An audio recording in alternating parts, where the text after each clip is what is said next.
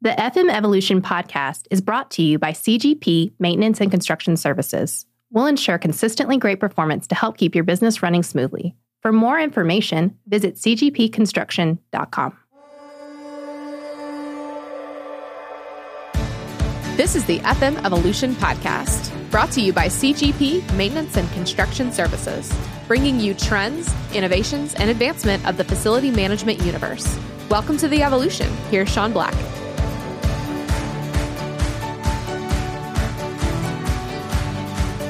What's up, guys? It's Sean Black at FM Evolution. Welcome back to another show. I'm excited because it's Friday, and that means it's leadership time with Jim Robinson. Hey, buddy. Hey, glad to be here, guys. Thanks for having me again. I love it, man. Grateful for all things. We were just talking about that. It's an amazing thing. Glad to have you back. Of course, Jim, for you guys who do not know Jim Robinson by now, he's the CEO for CGP Maintenance Construction Services, Inc. Also, of course, an author, speaker, and certified business coach. That gives me something to do on Mondays. That's right. And also chairman for a nonprofit, of course, ECTLC. Woo. Love those guys. Let's do it. Okay, Jim. So today we are going to be talking about a family first culture. Okay. Kind of a near and dear subject to us, you know. I want to kind of hop into it because I think it's important. And it's creating a culture. We were talking about this a little bit ago about how culture is like the buzz thing now, and it's been for a little bit, you know, for companies. But as you are kind of jumping into this and looking at creating a family first culture, I know it's it's kind of part of our core values here. Okay, so Jim, when you're hiring new employees or you're looking to increase productivity in your existing team, making the office feel like it's a place that, you know, it's kind of like home. It's a family that goes a long ways in having a productive team. But what do you feel as a leader and have done this for so long is like the first step in really kind of creating that family first culture? What would you say for you guys? Well, we started the family first culture 37 years ago. I mean, so it's at our core, it's who we are, and you pick up on it very quickly when you've been around. Years ago, I started to study loyalty for companies and how that worked. And historically, it's been about 2 years. 2 years in, and they either shift up or shift out. And we accelerate that. We believe it happens to be the family first model. People feel, one, well respected. They feel like they can make mistakes and be supported through the mistake as a growth opportunity. And so I think that's how we accelerate it. I mean, it's when they come in, one, you got to get people to open. When you sit around Thanksgiving dinner, everybody's sharing, the family's talking. You have to do that in the interview process. You got to get them open. You got to get them to talk. And then you got to see if there's an alignment there. Years ago, of course, a lot of leaders have done this, but as you interview, you start on the sales pitch and you're trying to sell the idea for them working for you versus asking more questions of them. And then, pretty quickly that starts to evolve because you start hiring all these people that you told them they were great versus discovered how great they were. And so we shift that pretty quick, many years ago, but you can pick up on them pretty quick when they start to open, if they're going to remain open and be, truly become part of the family. You feel like, I know with some people that they feel kind of intimidated with talking with their CEO or their direct manager and really opening up about a family first work environment. And they feel like, I can't talk about that. This is only a business, and I can't talk about these kind of issues or these challenges. As a leader, what do you think is the most effective way to kind of change that, to create an environment where people feel comfortable to talk to you? Well, for me, and what we've always done, we're just open. I'm very open. I'm very candid. I'm very frank about what I have in my life. I want people to understand, the challenges I have as well. And there are threats with CEOs. My wife is she works for a DOD. And it's funny because she's been married to a CEO for 37 years. And she'll tell me how the CEO is coming to town and everybody's dressing differently and doing all these things. I'm like, honey, you've been married to a CEO. You don't change gears when I'm walking in the door. What's going on here? So the reality is there is something with that title. I've had it since I was 19 years old, so I don't really understand that. And as people get around me more than sometimes a few minutes, they figure out that I'm just a normal person and I'm really, truly trying to be part of their family. I always tell them, thank you for letting me be part of your team when they come to work here, because that's really how I feel. I mean, I feel like I've been blessed and fortunate because I'm about to learn a brand new thing. And I don't know what it is yet until I get to talk to these people. But that's really what it is. And I think that accelerates the buy-in to the family concept. It's funny because we get these people that you can tell they've been in a very different environment, almost abused. And they're gun shy about kind of telling things, and they usually are trying to hide things. And then when we start to talk to them and we invite them to have mistakes and share the mistake and then have the opportunity to grow, they're like, what? I mean, it baffles most of them. And then within a short period of time, they're like, I can just go tell them I messed this up. And because I really appreciate the ownership and things, and I really push that. I want to make sure we're owning whatever the mistake is, whether it's us internally or externally. And so people learn that very quickly, and that's part of the culture. It is you just got to tell the family sometimes, I don't want to be with you today. Next time you say, man, where are you? I miss you. Come on back. Yeah. You miss me all the time. Like a flu. Like the flu.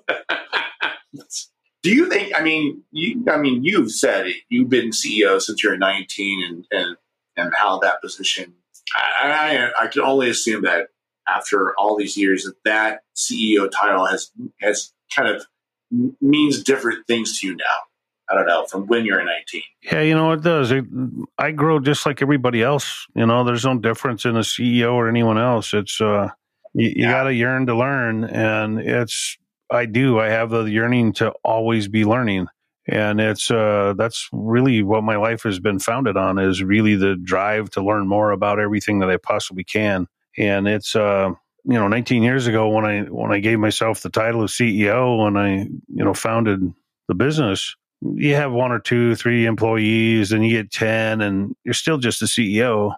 And then you start employing a few, a lot more, and then it's you're still just the CEO. It's it's different.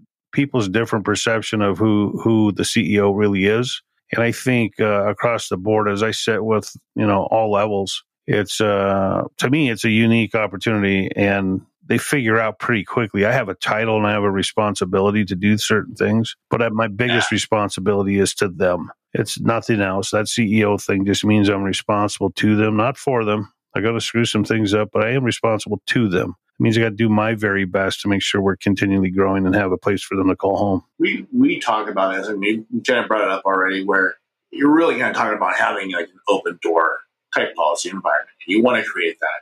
And I think a lot of workers, they feel like their managers, maybe not the CEO, but maybe their managers are like them. They're stressed, they're juggling life, that they, as employees, just like they are. I mean, for those managers and leaders, what advice would you give them on showing their team that, hey, you know what, they're open to discuss like a family environment, a family first, or discussing challenges that they're having? For you, it's a little bit different, but for those managers, especially new managers coming up, and you're trying to get them to cultivate that family environment, that culture, what advice would you give them? Well, they're gonna learn by example how they interact with me. If I'm the hiring person for a level of that, management level or whatever, they're gonna learn from me very quickly how I'm open and how I certainly expect them, or they're probably not going to get the role. We say family first model, and that really means that we're going to treat each other as though we are part of the family, but we're going to treat each other like we treat our grandmother, with the highest dignity and respect. And that's really what our model is, a family first model. It means we have to treat each other with high dignity and respect, and that's including the failures and the wins. When we fail, if grandma failed in some way, which grandma didn't, she cooks good, she raised my mom and dad, all of that stuff is great, right? They don't fail. So when something happens, let's just do it like grandma would do it, high dignity, high respect, and that's reciprocal. You'd never use profanity to your grandmother unless you're from a very different world. I'm sure some families do that, but certainly nothing I've been exposed to, never would have done. But so that's really our family first model. And for managers, they learn that very quickly. And they don't get into management roles unless they kind of adopt that openness that you can have secrets. You don't have to tell everything. We're not asking that. That's not what the Family First model is about. It's respect and dignity, caring, loving, learn to be loved, accept love from others. That's really, really what we all want anyway. Why not give that? I love that. For those, I mean, obviously the leaders and the managers here, they learn through the example. And then they be that example, essentially. So really the advice to people outside our organization and other service industries is be that example, right? Be open with them, be transparent, and encourage them to do the same. Yeah, I mean, they learn very quickly how our techs are in the field, our frontline people. A customer, I mean, we've been told this repeatedly, that they get a wow factor because they don't get that same experience elsewhere. And it's really predicated on Family First. It's our people, when they learn how to do what we do, they go and treat everybody exactly the same, like they treat their great grandmother. Respect and dignity, full ownership, no lying. It's just full ownership. Grandma will swat your ass if you told the fib.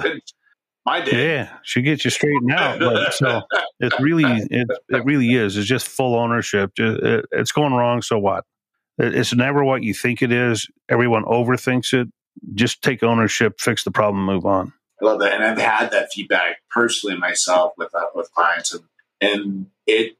I don't know. It seems like to me that's normal, because that's our environment here. But I know it's not always the case. In fact, it's not the case. It is definitely not. Really I coach a lot of businesses. I'm involved in a lot of groups. I care for a lot of individuals. In the Transitional Living Center, we have some 450 people. I can tell you unequivocally the model is very unique and different from what I know of other places. In fact, a lot of larger corporations would frown on the model of Family First. They actually tell you that's not a family, it's a business. Treat it like a business. Yep. And for me, CGP has been very successful based on the core of who I am. And so we'll continue to do that regardless of what the big guys tell me. It's we've had success in this, and we build a lot of amazing people that come through CGP. So proud of those accomplishments. We're not shifting that core. I think a lot of people, there's a misconception with a Family First model, and that is you don't want to have the dysfunction of a family that some families have. And I know that's their experience, but that's not what it's about. It's not about trying to focus on dysfunction. We all have different challenges in our families, of course, but there's no different in Family First model. And being able to have some dysfunction is not there to be a dysfunction. It's there to build us. Even in our own lives, in our blood relatives growing up, that dysfunction wasn't placed there to mess with us. It was there to build us. It's to give us experiences. It's to change us, educate us. And that's really all it is. And so even in our business model, under that, Family First model, we're going to have those dysfunctions, but we're going to embrace them. We're going to see what they are. We're going to analyze them. We're going to fix whatever's happening, but we're all going to grow and learn from it. No other way to do it. So our families, some of them are really jacked up. That's okay. It's perfectly fine. It's okay. It's just building them. I think that belief system, that philosophy is what makes that difference, honestly. And you can have that family. And I've worked for some companies that have that family culture, and they have all that dysfunction, but they don't deal with it well. It's like you have the crazy uncle, and you have the aunt who is lost herself, and they don't know how to put it together. It brings entertainment value to the other family outside of the office, and the high entertainment value. But I want that in the office too. I want that entertainment value because I do grow, and I say thank you all the time to people, even the new startups. I just go thank them and say, I'm here to learn from you. I hope you express things because I'm going to learn. I'm going to capitalize on everything that I possibly can. I love it, man. Okay, we're going to pause for a quick break right here, and I'll thank our sponsors, and we'll be right back. Awesome. Did you know that CGP Maintenance and Construction Services are also commercial plumbers? They added the plumbing division in 2000 and have been serving the nation's largest brands ever since. They offer everything from cleaning drains, camera work, and grease trap repairs to full repipes and dig-ups. So when your brand needs commercial plumbing, remember to call CGP. They are ready to be on site 24 hours a day, 7 days a week. They specialize in restaurants, retail stores, commercial buildings, and hospitality. No matter what your plumbing needs may be, CGP is ready, and because they are a maintenance company, they can make the repairs needed after the plumbing is completed as well. One call will do it all. Call them today at 858-454-7326 or check them out on the web at www.cgpconstruction.com. Give them a call today.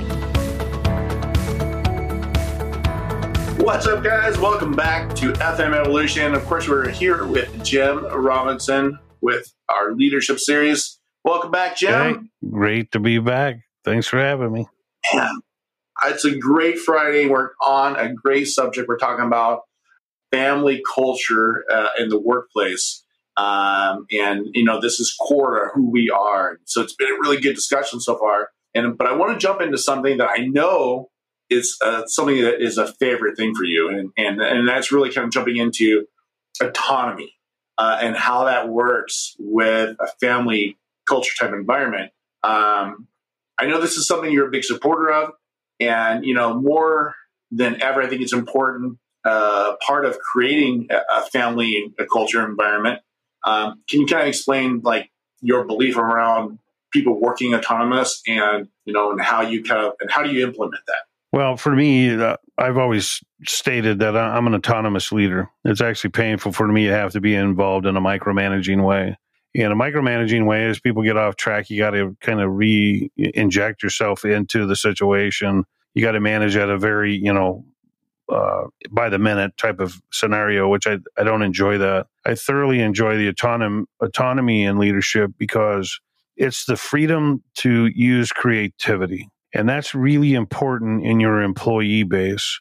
If you squeeze them hard, that's great. Some of them may need some really tight guidance. Others will grow into a role. You have to teach them this, but they'll grow into the role of autonomy. I don't want managers micromanaging their teams either. And so you get what you give. You get what you give. And if you give them autonomy, they too, the managers, will eventually shift and be autonomous leaders for their teams. And that builds more teams. And then it becomes very much a core value of autonomy. When you suppress the autonomy part, you really are suppressing their creativity, the individual's creativity.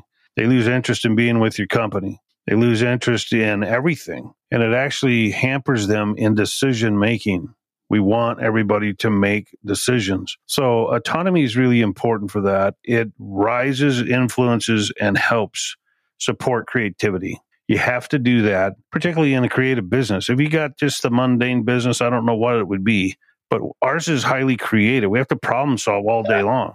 All of us are problem solving all day long at a very high level, floods, fires, whatever. We need people to be very creative in that.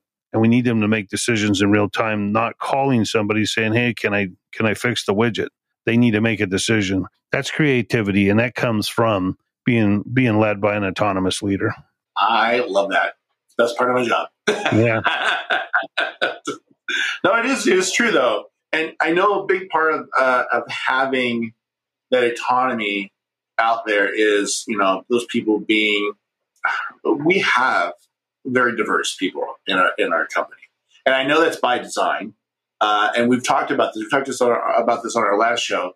And having, you know, an increased workplace autonomy really means that you also kind of have to understand that all the people are different, right? And so in doing that, that's actually a benefit. We talked about having those people be diverse and what they bring to the table. But as a leader and you're who is vision casting and creating a family culture, how does that work? Like, how do you put that together? How do you make the diversity be a part of a family culture? Well, I mean, you don't have to be blood to be family. And it's pretty simple. It's everybody around. It's treat them like you treat your grandmother. I don't care what walk of life you're from. You can treat your grandmother with dignity and respect. So we try to simplify that. Family can be complicated. We prefer it not be. So we simplify the family model, and we just say, treat them like you treat your great-grandmother, dignity and respect, collaborate, ask opinions, that's really what it is. And it doesn't matter. The diversity, all that does is really expand the family model. So diversity is critical. You need generational changes. You need all different walks of life involved because you continually change and build the company because there's so many opinions that are so different. And all those opinions ultimately funnel into a vision cast that, propels everybody forward in the same way. Ship's moving one direction, got to get on board and go. I think that is it's an acquired talent. I believe it is. It's a skill that has to be, and some people are just good at it, but I think in general, you really have to learn how to do that and focus and understand that all that diversity plays a role in driving your company and being successful. You have to address it. And one of the things, that's part of that is really communication, right? And because I know it plays a huge role in that diversity and in that autonomy. And when it comes to creating this family culture, we know that the communication with family members can be challenging because that diversity and the family member and the family culture, they're so different. And so you really have to kind of learn how that communication works. With all that said, I mean, how do you create a work environment that has good communication that includes that mutual respect you're talking about? Like, how do you encourage that? Well, I mean, early on when you come to work with us, you're going to learn pretty quickly that you get what you give. If you're coming in a bad mood, you're going to get people giving you a bad mood. It's not unlike family. That's true. And likewise, you got somebody pretty upbeat, always on an up. Your office is going to shift, and they're always going to be on an up. So it doesn't matter. You get what you give, and if you give in abundance, you share abundance. You're going to get all that back. And openness. If you share openness, you're going to get openness back. If you're closed off, reserved, quiet as the church mouse, I can tell you that's what you're going to get in return. You have to open. They have to see that everything is genuine and people need to feel safe. In the hierarchy of human needs, we need to know that tomorrow is going to show up and we got a place to go. So we call it certainty, but you got to have that. Managers have to make sure they're vision casting. We're secure. We're good. We got things to do. Let's go to work. And that's what I believe. It's you get what you give. And it's important to give unconditionally. Don't put strings attached. I love that, and I think it's universal, right? I mean, for our company and for every other service company out there, and facility manager who's working, at a brand, that advice is universal, no matter what position you are in. So great value bombs from Jim Rollins. Hey, that's what we're bringing today. Just keep coming. Well, I wanted to kind of chat about when you have a family environment or culture that people get pretty close. Yeah. I mean, some are closer than others, obviously, just like in a family, I tell my kids that you're my favorite. I tell them all that. They know it's crap. It's good words, but I love them all the same. But in a work environment, you definitely have people who are closer than others. But what advice would you give to a new manager or leader who's dealing with team members that work so closely, especially if they're from the outside coming in? Say that question again. If they're doing what? What advice would you give for a new manager, a new leader in an organization that's coming into an organization like ours, that's very close-knit? What advice would you give them on managing people that they're working with? We like to promote from within. We like to grow people and grow them into management roles. We haven't overly per capita. We've not outsourced hiring management level. We build them, we make them into managers, we grow them and promote them from within. I think that's a very important thing that has definitely been our model. The few times we've hired from the outside, the one thing that we talk about is turf wars. And if you come in really strong-headed as a manager, you're going to lose, and the team's going to ultimately win. They're just going to get rid of you. And unless they embrace you, you got no chance that you're going to actually lead anybody. So you really got to come in open-minded. You got to come in asking more questions than telling. And as you ask more questions, the people will open. And as they open, there's an opportunity to connect. And until they open, there's no connection.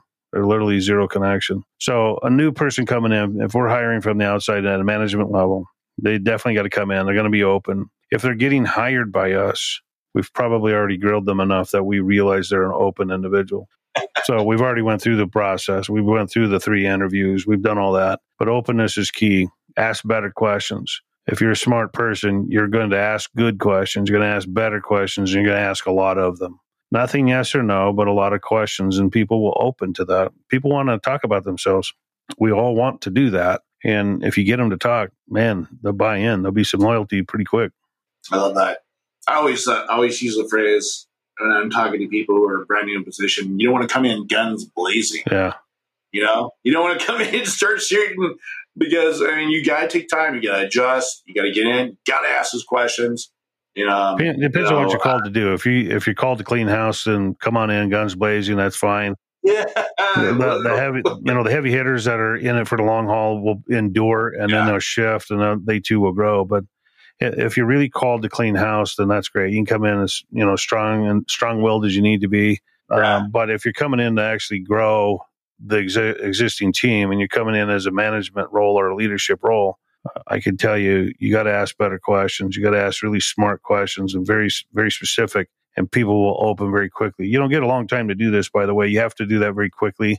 You need to meet individually and just say, how can I best support you, man? I hear a lot of great things. We all love our egos, right? Egos are what grow us. So we got to make sure we're capitalizing on those egos, both our own and theirs. And we'll all grow. There's a place to use and check that ego. You got to put that if you're condemning something, but definitely use it to grow. I always think of, and I know you know the stories. We both are fans of John Maxwell, and I always think of his story when he started in the leadership role over at Skyline, and he had to get all the team involved, and that's not easy. Like, you do have to be patient. You do have to ask questions. You have to get people on your side, essentially. And the way to do that is just being open with them. And I've known Maxwell a very long time, oddly enough, because of San Diego. But I know the one guy that was the adversary, and I've met him. I won't divulge his name. He now lives in Texas. But I just literally the other day, like 4 or 5 weeks ago, I met him, and I was telling the Maxwell story, and he's like, "Yeah, I was the one on the board that voted him out." And no way! He's the one guy that voted no, and everyone else voted yes. And after we get done with the show, I'll tell you who this is. But it was a great conversation, and because he ultimately signed on. If you followed that story, he ultimately, John went to him and said, "Here's what I'm really doing. Can I count on you?" And that was the shift. It's what I say all the time: "Can I count on you?" And that's the story of where I got it from. But I'll tell you who it is as soon as we're done. And I've actually, I've known him for 7 years, and I just didn't know the connection until I told the story the other day in a group. That's so funny. Yeah, it's awesome. That is awesome, man. You never did. So I know the one guy that said no. The one guy, and ultimately he became his biggest asset on the team over there on the board, because he was overbuilding permits and some other things in growth. And it was a no. Everyone else was a yes. And he says, "No, we got to get clarity. Here's what I want." And then John made that work. So I love that, man. It's a pretty cool story, actually. All right, man. We're about ready to wrap up here. Last one. And it's an important one, because I want to talk about, all the things we talked about in the family culture is really important in a company. But I think the one thing, and you talked about a little bit, is really how it impacts clients. And so the last question I really want to kind of wrap up is I want to know is how creating a culture based on family first, like the core values, how does that, in your opinion, how do you think it really impacts clients and who interact with their team, and what advice would you give to other CEOs on this, on the benefits of having this culture as far as client engagement goes? Well, clients, sometimes they don't even know why they like you so much. And we regularly get the comments that guy was just so nice, that gal was just so unbelievably helpful. And it's like getting your groceries carried out to your car. I don't think I've ever done that, but they ask. And when they ask those types of questions, it's what our people do the same. It's, how can I help you? You've been around long enough. You hear me close every single meeting. And I always say, what can I do for you? Or how can I serve you? And you hear that enough and you start delivering that in the field. It becomes totally inherent. It becomes part of your core. And I guarantee people that work with us go home and do the same thing. It's because it is at our core. It's a no joke deal, and they hear it enough. And so they do that when they're in the field with clients. Client says, what about this is terrible? Absolutely. I got you. I'll take care of this. Is there anything else I can help with? While I'm here, can I do something else for you? How can I serve you? How can I be of best service to you? It's in everybody's mouth. They come out with these words. And as I hear them randomly, I'm blown away. I'm literally blown away. But we've developed some pretty amazing things culturally, and we're going to stick to it. We're going to keep growing people. And in turn, I get to grow. So magic in that. Oddly enough, that's exactly how I close out meetings now. It's so funny. And I think the fact you just said, I was like, dang, it's exactly what I stole that from you. And I'm like, I'm going to use that. And I use it, and it's awesome. It becomes unintentional, and sometimes they're not even aware. Didn't mean to start doing it. It is exactly what I do now. It's so funny. I'm telling you, man, it's when you're around certain leaders, you develop their key, and you take that key and you share it, and you open the hearts and minds of other people with that key. And that's juice, man. That is awesome. Juice. But yeah, we do it. It's how we do it. That's it, man. See? That's what we do here. We bring the juice. Baby. Bring the juice. Bring it. We bring the juice. Bring the nitro. Awesome. Bring the nitro. Yeah. Well, we're going to wrap up for this show. And so I'm going to thank you because I love doing these shows with you. And I think it's impactful. And being able to bring our culture and share that and talk about why it's important with other service providers and leaders, I think it's a huge value. And so thank you for being on the show, man. I really appreciate it. Thank you very much. Practice quality service, treat them like you treat your great grandmother, dignity and respect all times, and ask what else can you do for them. I love that, man. For all you guys who are listening on your favorite podcast platform, hey, give us a like, subscribe. If we're adding value for you guys, let us know and send us a question. We'd love to hear from you guys. We use those questions on the show. And if you're on YouTube and you love what you're seeing, you're getting the value bombs or the juice, get the juice, the nitro today, go ahead and hit the little bell for notifications, hit subscribe so you get all the videos. And then until next time, we'll see you guys then. See ya. Thank you.